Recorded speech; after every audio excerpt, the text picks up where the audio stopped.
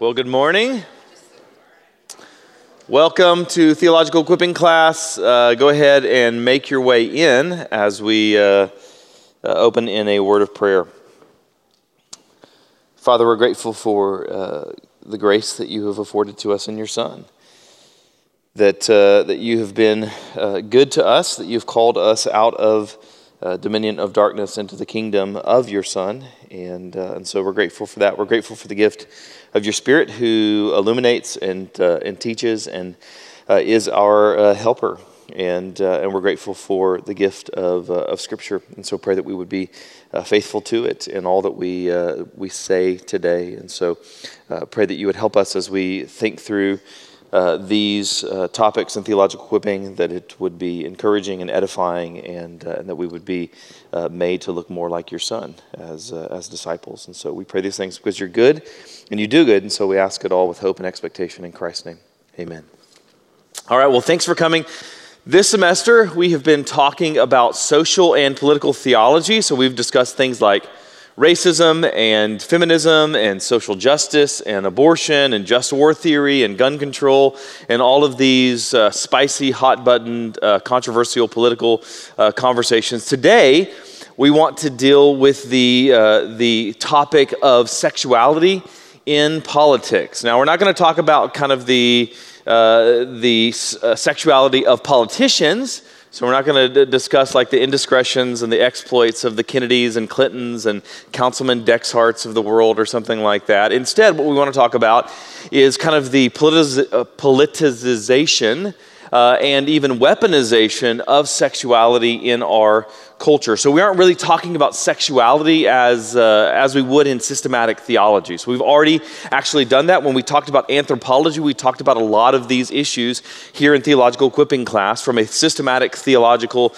perspective. And so that's really necessary. If you haven't already considered those things, I'd encourage you to do so, because a lot of what we're talking about today in terms of the theory and the politics and the culture and society and so forth is dependent upon you already having an understanding of what the Bible says about homosexuality and transgenderism and so forth. So we've taught on each of those before, so go back and listen to that audio if you're not familiar with that. So this lesson today will assume that you're already familiar with those things. And so let me tell you what we want to do this morning. We're really going to talk about three main things. The first one is we want to give an overview of how culture has changed in regards to sexuality. A few of the signs of the time, if you will. Next, we want to talk about why we're here. What are why have these changes taken place? What are kind of the contextual, what are the historical, philosophical movements that have led to where we are? And then lastly, we want to consider a few foundational truths. So that'll be kind of the more systematic theological perspective here. So let's begin with where we are, or how things have changed. I think there's a typo there in your notes. But basically, how do we get from first century Rome all the way to 21st century America? So in order to understand where we are today as a culture, you need to know where we have been historically. So let's rewind all the way back to the Roman Empire, which, as you're probably familiar with, was not exactly an exemplar and not exactly a model for sexual mores. Within Roman culture, you have all kinds of things that would be considered very sexually immoral. You have pedophilia, you have homosexuality, you have prostitution, you have polygamy, you have adultery. All of those in various contexts were either tolerated or even celebrated in certain instances. So when the apostles critique Rome, and they do, one of the things that they often highlight is the sexual immorality of it. For instance, comparing Rome to Babylon, the apostle John writes in Revelation 17, 3-5, "And he carried me away in the spirit into a wilderness, and I saw a woman sitting on a scarlet beast that was full of blasphemous names. And it had 7 heads and 10 horns. The woman was arrayed in purple and scarlet and adorned with gold and jewels and pearls, holding in her hand a golden cup full of abominations and the impurities of her sexual immorality. And on her forehead was written a name of mystery, Babylon the Great, mother of prostitutes and of earth's abominations." So it was within this immoral Roman culture that the gospel was first proclaimed. And Christianity began to spread, kind of grassroots at first. It began to spread throughout the empire. We'll talk about that next semester as we discuss church history. And so by the end of the 3rd century, a significant proportion of the empire had actually been converted to Christianity. And then in 313, the beginning of the 4th century, Constantine, the emperor, declared what was called the Edict of Milan, which granted freedom of worship to various religions, including Christianity. So it's at this point that you see this systematic and periodic persecution of Christians that ceases. And then within the next generation, the generation after this and the Edict of Milan, Christianity actually became the official state religion of the empire. Given all of these factors together, Judeo-Christian morality began to exercise much more of an influence on the society, and aspects were even codified in the law. In the 6th century, Emperor Justinian passed laws that made homosexuality and pederasty and prostitution illegal. So from that point on, basically, the Judeo-Christian sexual mores, sexual norms had won out, and so those views on sexuality in the West remained relatively stable for over 1,000 years. So influenced by Judeo-Christian morality, views on sexuality in the West, by and large, did not change for over 1,000 years. This meant that in general, sex was appropriate within marriage. Marriage was defined as between one man and one woman, and men and women were defined by biological distinctions and theological distinctions. So in general, wherever Western culture prevailed, so did these sexual mores and norms. Sexual morality was certainly still practiced by individuals, but those acts were generally viewed as immoral or unethical or shameful by society at large.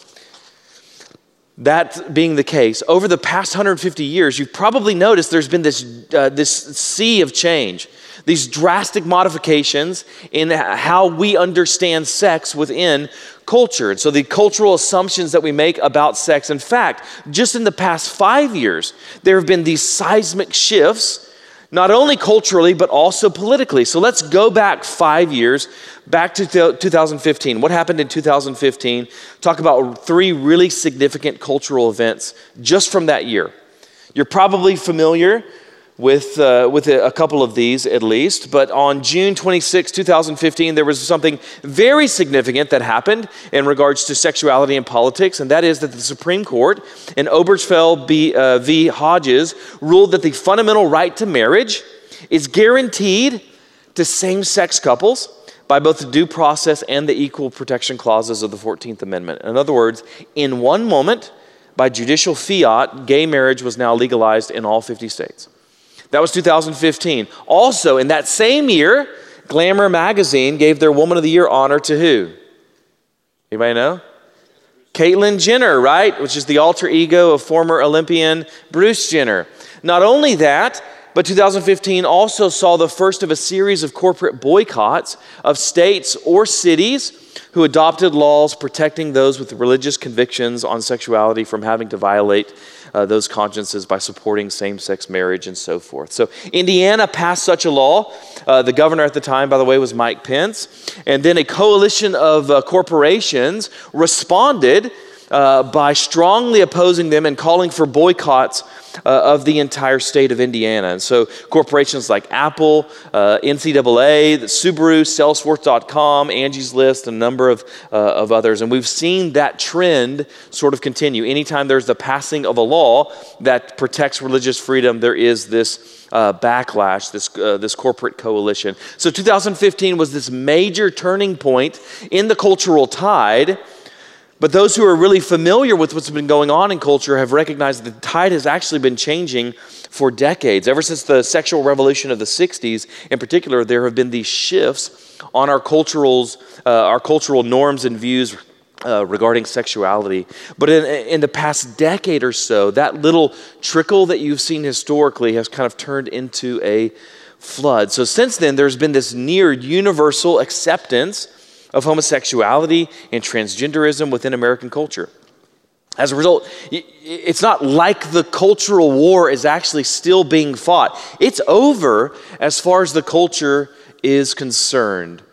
With the exception of a few conservative religious folks, whether they are Christians or members of various cults or other religions or whatnot, by and large, these things have already been assumed in culture. The fighting is over. The question is really only how far the movement will go, with arguments already being advanced for things like the legalization of pedophilia and polyamory, which is group relationships, and so forth. So 40 years ago, think about this, 40 years ago, there was no support whatsoever of gay marriage. You take the most extremely progressive politician out there, there is zero support. Today it's legal in all 50 countries, in all 50 states, and 67% of all Americans support it. And then even 10 years ago, just one decade ago, transgenderism was far from mainstream consciousness. Now it's on your coffee cups, it's on billboards, it's on YouTube ads, it's on your TV screens. For the entirety of human history, literally for as long as history has existed, for as long as humanity has existed, we have known gender binary, right? All people have either been classified as male or female. And those two groups are mutually exclusive. That's no longer the case. There are now at least 64 recognized genders. And not only that, but there are also these tons of pronouns, this pronoun confusion. No longer is it just his and hers, and he and she, but er, A-E-R, per, sie, zir, zim, ver, vis. Sounds like learning German or something. Even the potential vice president-elect has her preferred pronouns on her official Twitter page, because to misgender someone today is seen as the harshest of cultural slights. So this new perspective on sexuality is no longer this fringe idea that's kind of relegated to the margins of society. Instead, we've seen that the margins have actually become the center. And what has historically been the center, that is the Judeo-Christian perspective on sexuality, has been marginalized. That's been pushed out of the center and marginalized. Not only marginalized, but also penalized. For example, teachers in the U.S. have been fired for failing to use a student's preferred pronouns. Businesses have been prosecuted for refusing to violate their consciences in regards to same-sex marriages. Homeless shelters for abused women have been sued for refusing to admit biological males. Foster parents in many states are required to provide children suffering from gender dysphoria with transition-affirming therapies, even if those parents are medically or morally opposed to transgenderism. Multiple states prohibit therapy to minors that attempt to help them overcome same-sex desires. Here in Dallas, the buckle of the Bible Belt, there was this prolonged custody battle recently over whether or not a father could prevent his 7-year-old son from transitioning to a girl at the request of his pediatrician mother. Books that argue against this new sexual ethic are being removed from Amazon and Target. Tweets that say that men are men and women are women are getting flagged as abusive and getting someone locked out of Twitter, not to mention the boycotts and doxing and public ridicule that people and companies face if they don't bow the knee to Eros or Aphrodite, the god of sex of this age. And unfortunately, these just seem to be the birth pains, the kind of Braxton Hicks of what's coming. They're the initial skirmishes to kind of test our cultural defenses. In other words, unless there is some special providence of God that intervenes, things will only get worse. And this is where we are as a culture. So why are we here?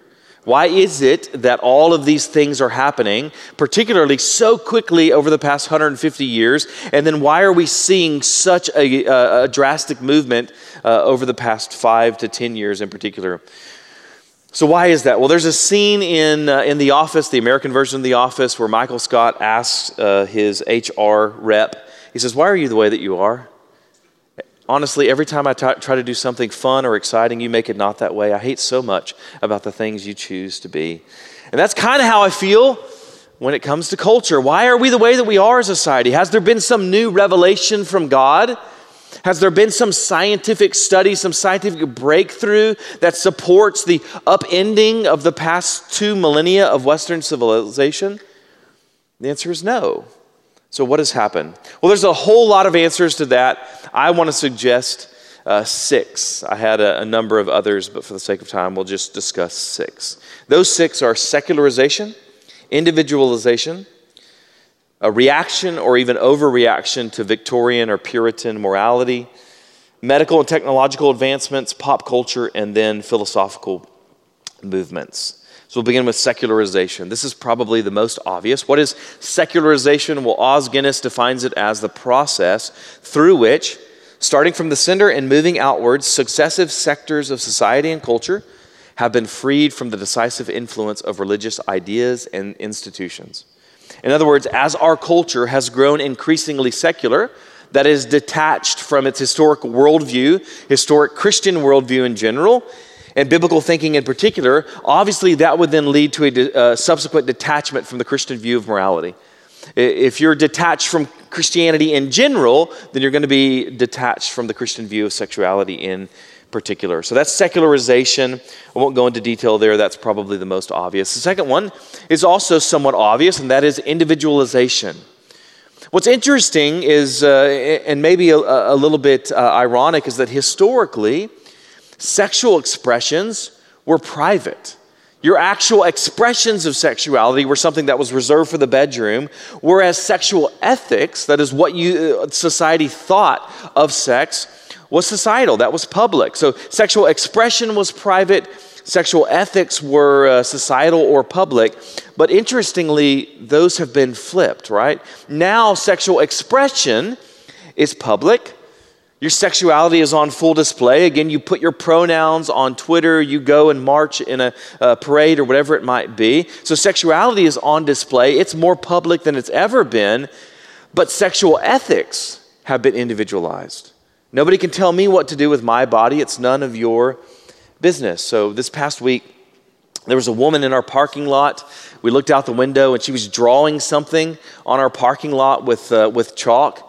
And so Zach and Tim were like debating what we should do. And why hasn't anybody just gone and asked her what she's doing? That idea hadn't come to them. So I went outside and I walked over to the woman. And I said, "Hey, can I help you?" And she looked at me and she said, "No." And I thought, that's a weird answer. You're drawing on someone else's property.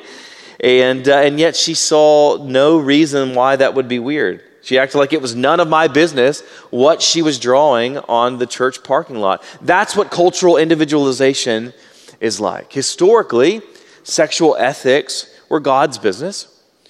They were the church's business. They were even society's business. But today our assumptions and attitudes have changed such that it's no one else's business. And as a result of this, our views on sex and marriage as a culture have changed. Sex has been kind of uncoupled from procreation, such that it's almost exclusively seen as a form of recreation, a form just of enjoyment. And marriage is no longer this idea of this lifelong covenant, but instead this indefinite romantic bond with tax benefits.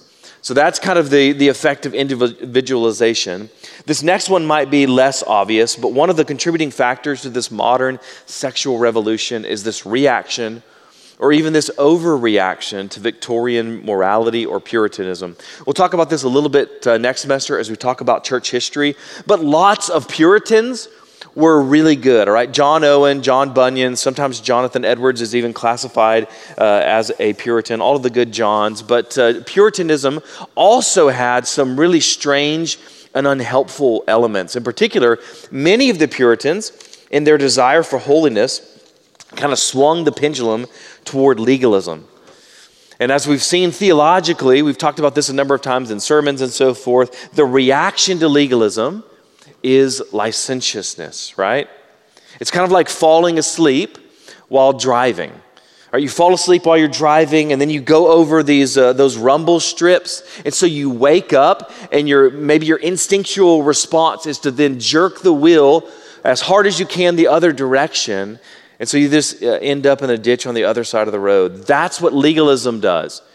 Legalism produces licentiousness. Licentiousness is the overreaction to the sin of legalism. So, for example, which kids typically most struggle with alcohol as soon as they leave the home? Not generally those who were taught that alcohol is a good gift that's created by God and given to his people to be enjoyed appropriately and to be stewarded wisely, but those whose parents kind of treat this like this forbidden evil. Well, the same is true with sex as well. When sex is restricted beyond the biblical boundaries, the effect is often this strong overreaction to those boundaries. And that brings us back to Puritanism, because sex was this really strange thing in Victorian and Puritan morality. For example, sex on the Sabbath wasn't allowed, and table skirts were invented because of this. Do you know that? Table skirts were invented. The reason they were invented was because some men found table legs too arousing. That's really weird. That's so weird, I don't even have to make a joke about it. So maybe you've heard the critique of Puritanism, that it's the haunting fear that someone somewhere may be happy. That's obviously a caricature. Again, we'll talk about this next semester. There were some really good Puritans. But part of what we see today is a reaction to the excesses of the past, the excessive prohibitions and restrictions and limitations of sexuality, this legalism that produces this licentiousness as an overreaction. Another one of the factors that leads to where we are today is medical and technological advancements. A number of examples of this. For example, in the middle of the 20th century, the sexual revolution was pushed forward by two medical advances. The first one being the widespread advancement of birth control in the form of the pill, and then penicillin, which was useful in fighting a number of the most common sexually transmitted diseases. Coincidentally, those two advancements came within a few years of each other historically. So think about the importance of those, just happened to occur together in history. Historically, the two main non-religious barriers to extramarital sex and promiscuity were what?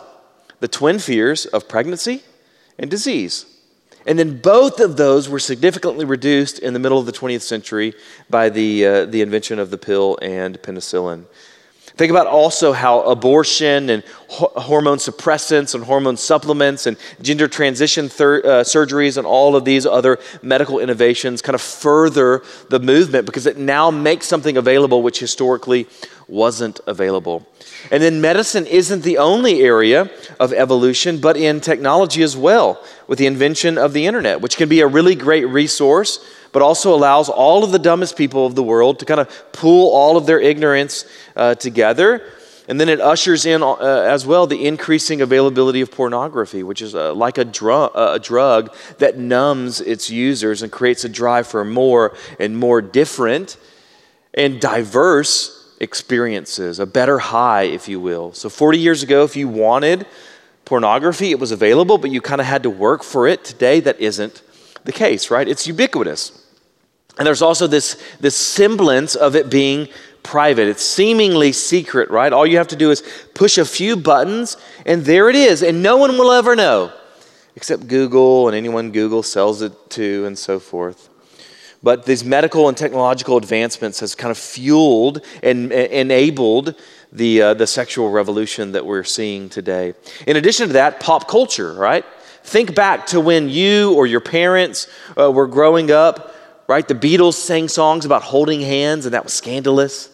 Elvis shook his pelvis, and that was super offensive. Songs were more subtle. They were laced with innuendo. Musicians just didn't come out and sing about sex explicitly. They sang about things like afternoon delight and those kinds of things. And then you contrast that with today, and nothing is taboo. Nothing is subtle. In fact, one of the most popular songs of the year, I won't even mention because it's so explicit. And the same is true of TV. Just about every show on network TV features homosexuality. The Office, Parks and Rec, Glee, Grey's Anatomy, Brooklyn Nine-Nine, Modern Family, and on you could go. In fact, it would be very difficult to find a popular TV show today that doesn't feature homosexuality or transgenderism in a sympathetic and approving light. By the way, this is not incidental. This is very strategic. The LGBTQ plus community has engineered this revolution in a lot of ways through a number of means using pop culture. First, by desensitizing society. That's part of the goal. We're so used to seeing it on our TV screens and in movies and in ads and so forth that it no longer seems strange and foreign to us. We just kind of build up a resistance to it or a tolerance of it, and it isn't a far step from tolerating it to accepting it and then normalizing it, and that's the goal. So that's the first thing to do, is desensitize society. The second way that they do that is through the politics of parody. So think back over the past 2 decades. When you're watching a TV show or you're watching a movie and some character in that TV show or in that movie opposes homosexuality or opposes transgenderism, is that person portrayed as generally loving and articulate and informed? Of course not. They're deliberately caricatured so that they seem like ignorant bigots. Again, this is intentional. This is strategic to create this kind of straw man that's more easy to knock over rather than engaging with actual arguments about worldview and ethics and logic and so forth. And not only does that make the Christian view seem really backward and archaic and bigoted, but it also makes the LGBTQ community seem like victims and thus worthy of sympathy and pity. And that's a really powerful motivator for society. So they have desensitizing society, the politics of parody, and then third strategy is to celebrate the courage of those who come out by resisting traditional norms. Now, it isn't really courageous to do what all of culture already celebrates, but that doesn't matter.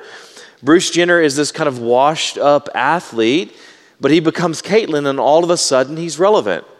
Or Bradley Manning is a literal traitor, guilty of literal treason, but then he becomes Chelsea Manning, and all of a sudden he's this cultural hero. So this pop culture effect has been a powerful means of changing the feelings and assumptions of culture. And you see evidence of it every day of your life. In fact, you've probably been desensitized to it to a great degree. You probably don't even notice it anymore, whereas it's on our coffee cups, it's on our Google banners, it's on our YouTube ads, it's even on our Skittles and Oreo cookies, right?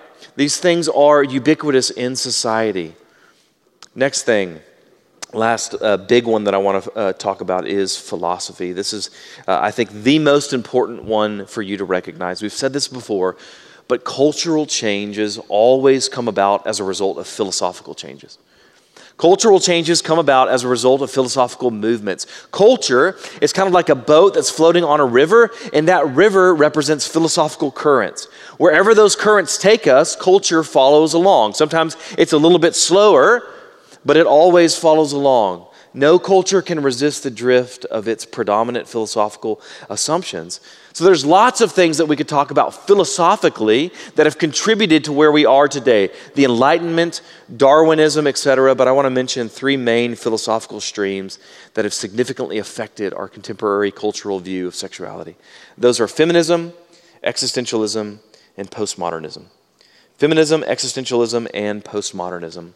First, feminism. We've talked about feminism quite a bit this semester. As we've noted, there have been 3 main waves, and each has had distinct goals. So you have to understand this. You have to understand this. Feminism today does not mean that men and women should be treated equally. That is not the way that word functions in society and culture today. That was what first wave, late 19th, early 20th century, first wave feminism desired. First wave feminism was relatively good. It fought for things like women's suffrage, the right to vote. But it still wanted men to be men and women to be women. But starting with second wave feminism, with the sexual revolution of the 60s and the 70s, second wave feminism was much more radical. It didn't argue for equality the way that we have understood it. It argued for a blurring of lines between the sexes. So the enemy of second wave feminism wasn't just misogyny, the hatred of women. The enemy was biology, any role distinctions at all. For second wave feminists, any distinctions are oppressive and sexist. If there's anything a man can do that a woman can't do, that is considered sexist. And then third wave feminism takes those assumptions of second wave feminism and applies it to persons of color, particularly black women. We've mentioned this before, but modern feminism isn't liberating to women. If there's anybody here that is sympathetic to modern feminism, let me just tell you, it's actually horribly demeaning for women because it implies the only way for a woman to ever be free and to flourish is to what? Become more like a man. So if you say that you're a feminist today, the connotation is no longer that you want equality. It's a particular view of equality in which all differences between the sexes are discarded as being oppressive and patriarchal. That is the way that the word functions. That is the philosophy of feminism as it exists today. So what does this have to do with changing views of sexuality? Well, number one, it blurs the distinction between the sexes, which ironically then opens the door to transgenderism. If there's no real major distinctions between the sexes, that opens the door to transgenderism. Even though logically those should be philosophically opposed. A consistent feminist should actually reject transgenderism because it provides another way for a man to subvert her experiences. We've talked about this before. But if a transgender woman becomes president, have we had then our first female president? Or is that yet another thing that men have stolen from women? So transgenderism and feminism should not philosophically be able to coexist, and yet they do because modern feminism blurs these distinctions between the sexes. It also distorts the biblical meaning of gender.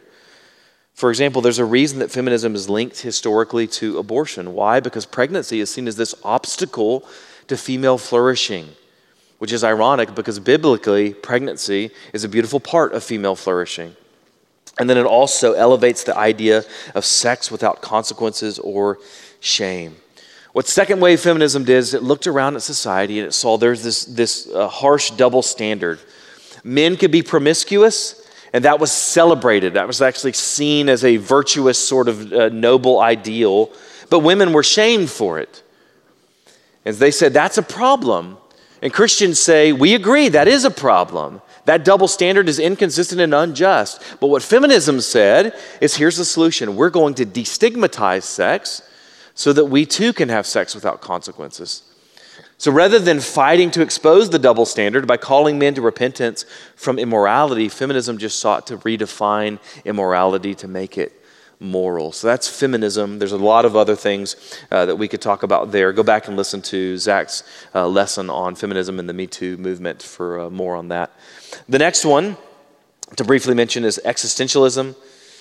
What is existentialism? Well, the big idea of existentialism is this phrase: existence precedes essence. Existence precedes essence. In other words, something can exist before it has essence, before it has definition, before it has identity or value. So historically, truth was objective, right? Something was true before or even whether or not you experienced that thing. Murder was inherently bad. Adultery was inherently bad, regardless of what you thought about those things. It didn't matter if you had actually ever murdered someone or not. You didn't have to be a murderer or an adulterer to have an opinion about that or have convictions about that. Historically, essence, that is the definition of something, preceded your experience of that. But then philosophers come along, these existentialist philosophers like Jean-Paul Sartre and others, and they said that's backward. Truth actually begins with you. It's more subjective. You define truth. You define what things are as you experience them. So you exist and then you define it or you give it its essence. They don't come predefined. By the way, who was Sartre's paramour? Simone de Beauvoir, this second wave feminist. So you see the marrying together of feminism and existentialism. Now apply that idea to sexuality and what do you get? Well, concepts like gender and sexuality and marriage, they don't come predefined by tradition or by culture or even by revelation. Instead, you get to define those for yourself. That's existentialism. And then no one can define it for you because your experience is what's actually authoritative.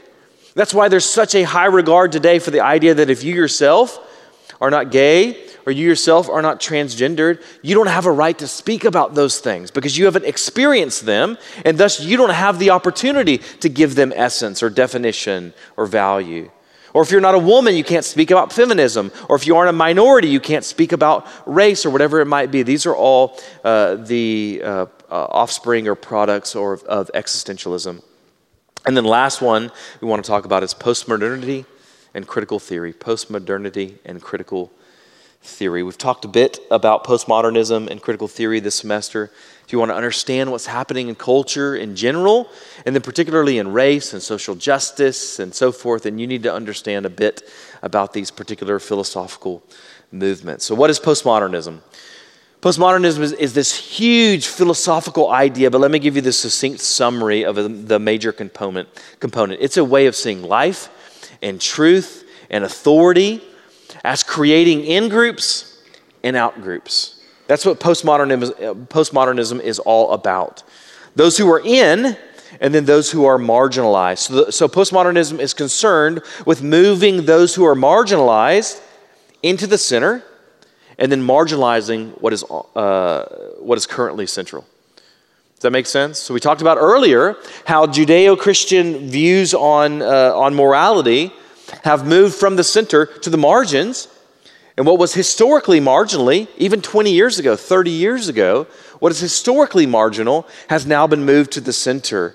That is a result of postmodernism. Why is culture talking about white supremacy? Why is culture talking about patriarchy? Why is culture talking about heteronormativity? Why is culture talking about homosexuality and transgenderism? Because postmodernism and its stepchild, critical theory.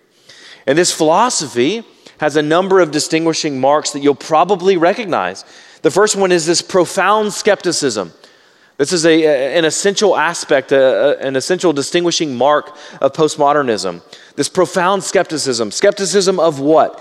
Just about everything.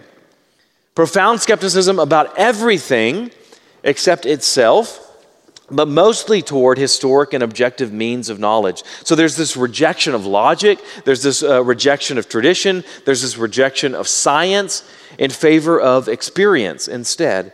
So if you've seen people debating whether or not 2 + 2 actually equals 4, that's an actual debate that's happening in our society right now, or if it might be 5, or it might be some made-up number or something like that, that's the reason why.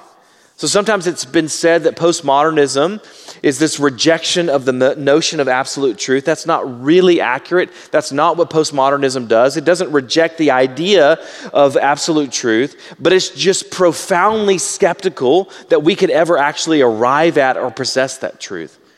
In particular, it's skeptical at our tools for arriving at truth. Tools like science and logic and religion and revelation and so forth. So this profound skepticism is one of the marks of it. In addition to that, there's this blurring of boundaries. Postmodernism hates binaries. We see this in the whole gender discussion, where no longer does our society think that humankind is divided into male and female, but sexuality is instead presented on a spectrum. Or as it relates to sexual preference, where heterosexuality or homosexuality exists on a spectrum. And according to the theory, everyone is a little bit gay or more gay, but no one is actually fully hetero or no one is actually fully homosexual, because that's a binary and it doesn't like binaries. Another distinguishing mark is the power of language. According to postmodernism, language itself is this tool of oppression. So there's this assumed freedom to redefine terms, kind of like Orwell writes about doublespeak in his novel 1984, which is a really good book to understand what's going on in culture. So you see love and marriage and tolerance and gender are all defined in our society. In fact, the Oxford Dictionary just this past week changed the definitions of the word man and the word woman to be more gender inclusive, which doesn't make any sense whatsoever to change the meaning of a word about gender to be more gender inclusive. So if you've ever wondered why at some point it's offensive to say the word gay and appropriate to say the word homosexual, and then now it's the reverse, where it's appropriate to say the word gay, but it's actually offensive to say the word homosexual, or why the term queer is offensive, and then it's appropriate, and it keeps shifting, that's very intentional. The reason for that is it intentionally attempts to destabilize language as a tool to arrive at truth. So it's using language to deconstruct our sources of authority. In addition to that, there is this profound cultural relativism. Given that their view is that objective truth might exist, but it's unattainable, moral and ethical issues are no longer seen as universal and absolute, but rather relative. So critical theory in particular insists that no cultural norms can be considered objectively better than others. So there is ideas out there that you can't critique pedophilia.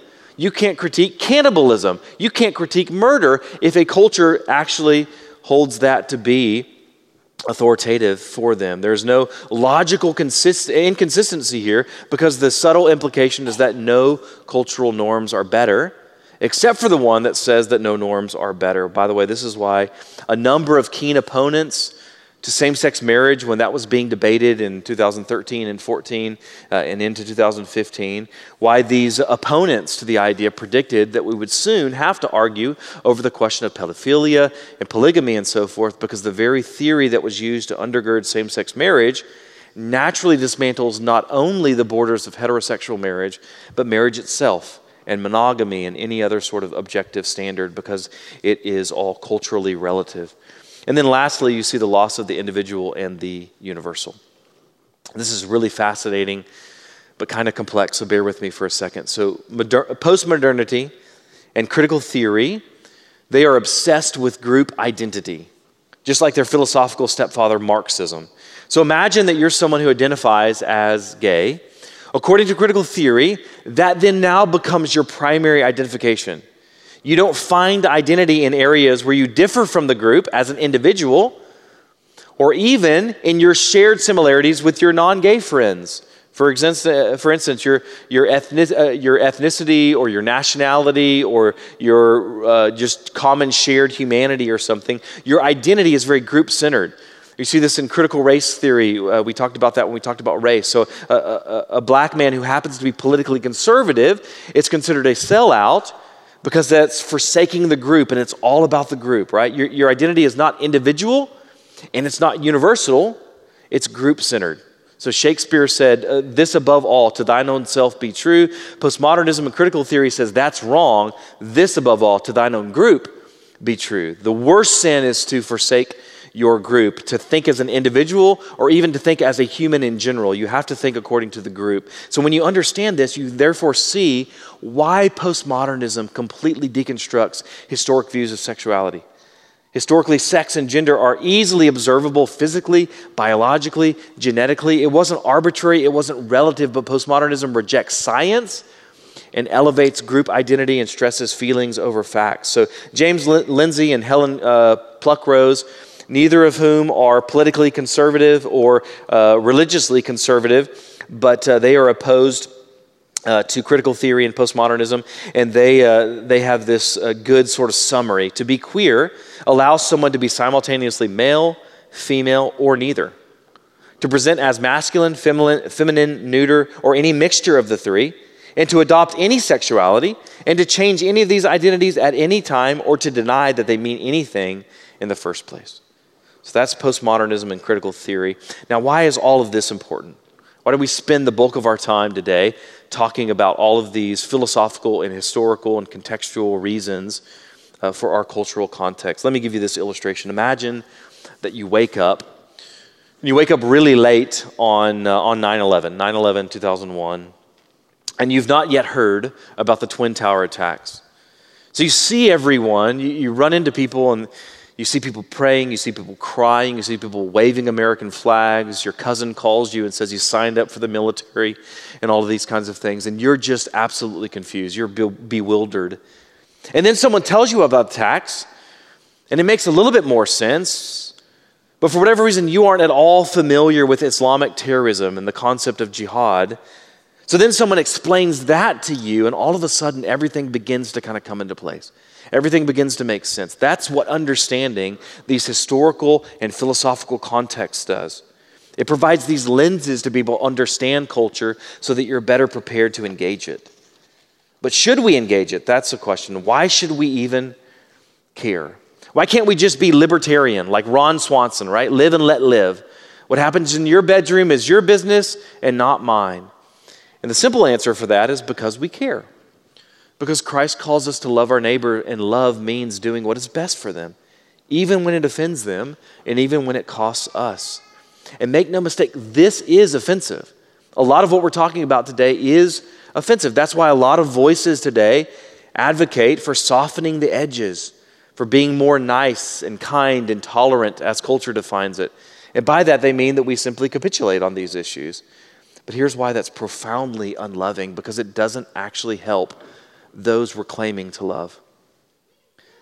We should oppose this new cultural sexuality for the same reason that we should oppose what is today called anti-racism, or modern social justice, or modern feminism, or many of the arguments for gun control, or progressive environmentalism, or consistent pacifism, or whatever, because in each case, they're presented as being loving and kind, but they actually end up hurting people. They're unbiblical wolves in biblical sheep's clothing. And so we see that in sexuality. You see it scientifically, you see it sociologically, you see it scripturally. Multiple scientific and sociological studies have shown that homosexuality and transgenderism have profound adverse effects, including higher suicide rates and depression and breakdown of the family and so forth. But even more than that, the Bible is absolutely clear. 1 Corinthians 6, 9 through 10. Or do you not know that the unrighteous will not inherit the kingdom of God? Do not be deceived, neither the sexually immoral, nor idolaters, nor adulterers, nor men who practice homosexuality, nor thieves, nor the greedy, nor drunkards, nor revilers, nor swindlers will inherit the kingdom of God. In other words, if we aim for acceptance and tolerance and dilute the truth in an effort to have people think we're nice and kind, that just means more people think that you're really swell while they're going to hell. And is that really a win? Is the Great Commission to go forth and be liked? I'm not saying we should be jerks like those quote-unquote Christians who picket funerals with signs that says God hates gays or something. But I'm saying that love should compel us to speak the truth even when that truth is offensive, especially when that truth is offensive. If we really believe in judgment and eternal punishment, if we really believe that homosexuality, transgenderism, adultery, fornication, and all other sins are worthy of condemnation, then it's profoundly unloving for us to simply live and let live. How cruel is it to see a blind person about to walk off a cliff and to say, I don't want to yell at them. I don't want to yell at them to watch out because they might think I'm mean. Christians today care far too much about being liked, far too little about actually loving people. In other words, when we say we're loving people, we're really just loving ourselves, our own comfort, our own convenience, our own reputation. If God's commands are true, and they are, then they're most aligned with His will, and thus they're the means of our joy. And if love is doing what's best for others, even when it costs us, as we talked about in 1 John, how can we not speak prophetically to the culture? So what is it that we should say? Let me end with these 7 thoughts on sexuality. Over against our culture and all of the assumptions of our culture, we hold these things to be true. Number 1, sexuality is part of God's good creation. By that I mean a couple of things. First, we were not created as asexual beings. We're created male or female. Your gender and your sexuality is not incidental. It's not accidental. That's a part of God's creative design for you. And second, as a consequence of the first point, sexual desire and longing and even sex itself are all good. It can be abused, obviously. It can be twisted. It can become deviant. In fact, anything outside of heterosexual monogamous marriage is disordered. But sex itself and sexuality are good gifts from God. Second, that sexuality is a metaphor for worship. You see that throughout Scripture where Israel or the church are represented as brides. But the connection exists even beyond Judeo-Christian religion. This isn't something we just get from the Bible. This is why temple worship is historically connected to prostitution in a number of pagan cultures and religions. So sex was created, at least in part, as a metaphor, an image of worship. So if you want to know why sexual immorality is so rampant, part of the reason is because we were created to worship. And so when our worship is distorted, so is our sexuality. And that brings us to the next point, which is perversion of sexuality is related to idolatry. You see that most clearly in Romans chapter 1. Romans 1, 22 through 23. Claiming to be wise, they became fools and exchanged the glory of the immortal God for images resembling mortal man and birds and animals and creeping things. So the problem, according to Romans 1, is idolatry. This affects all of mankind. The worship of creation over creator. And what's the result of that? Keep reading. Get down to 24. Therefore God gave them up in the lusts of their hearts to impurity, to the dishonoring of their bodies among themselves, because they exchanged the truth about God for a lie and worshipped and served the creature rather than the Creator, who is blessed forever. Amen.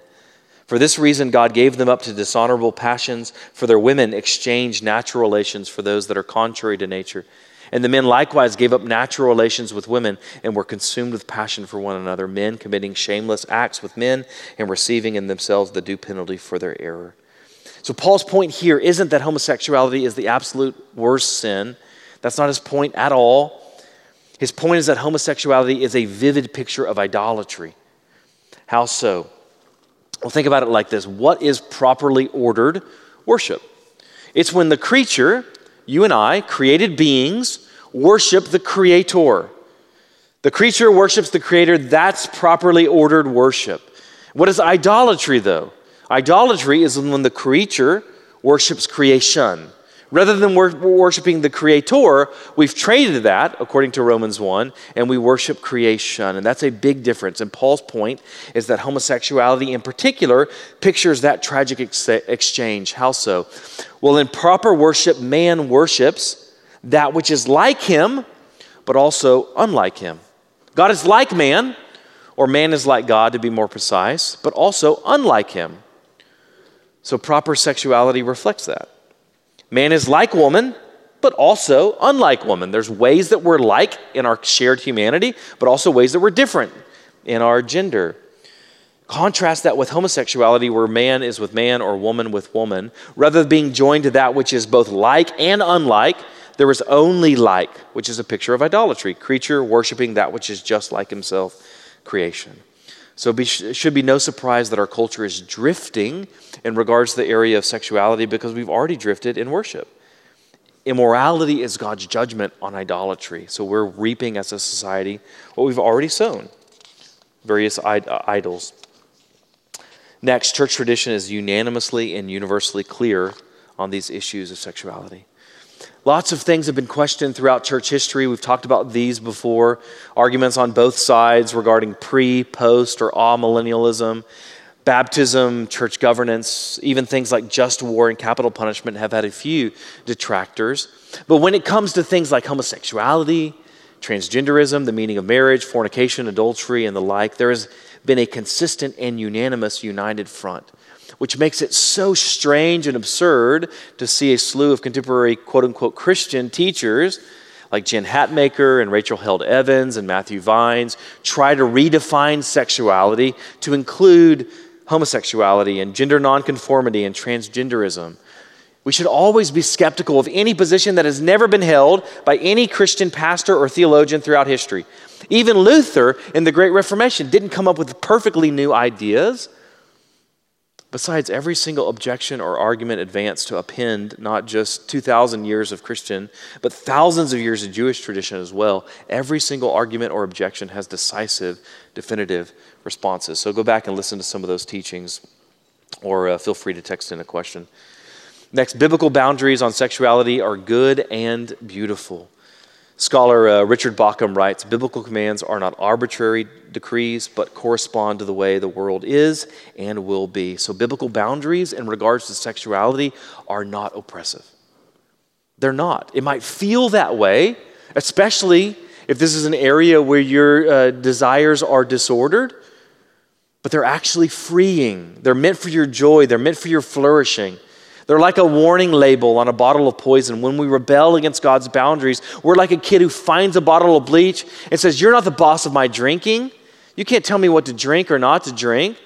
And we down the whole bottle to our own harm. Biblical boundaries on sexuality are good and beautiful and right, and they lead to flourishing and joy. 6, to find your ultimate identity in anything other than Christ is idolatry. Your ultimate identity is not in your gender, or in your sexuality, or your race, or ethnicity, or your nationality. This is why identity politics is so wrong. Your identity is in Christ and Christ alone. This is what Paul means in Galatians 3. There is neither Jew nor Greek. There is neither slave nor free. There is no male and female, for you are all one in Christ Jesus. His point isn't that ethnicity or gender doesn't exist. His point is that they are irrelevant in regards to your ultimate identity. Your identity is in Christ alone, and thus your allegiance is to Christ alone, not to your experience or your group identity or whatever it might be. And then lastly, the gospel is our hope. Things seem pretty crazy right now if you're paying attention. It's kind of scary how quickly culture is changing for the worse. And this might feel hopeless. The fact that culture around us is completely permeated by these assumptions. Even evangelical leaders are capitulating on a lot of this. So I want to end with where we began. Rome, 2,000 years ago, absolute mess.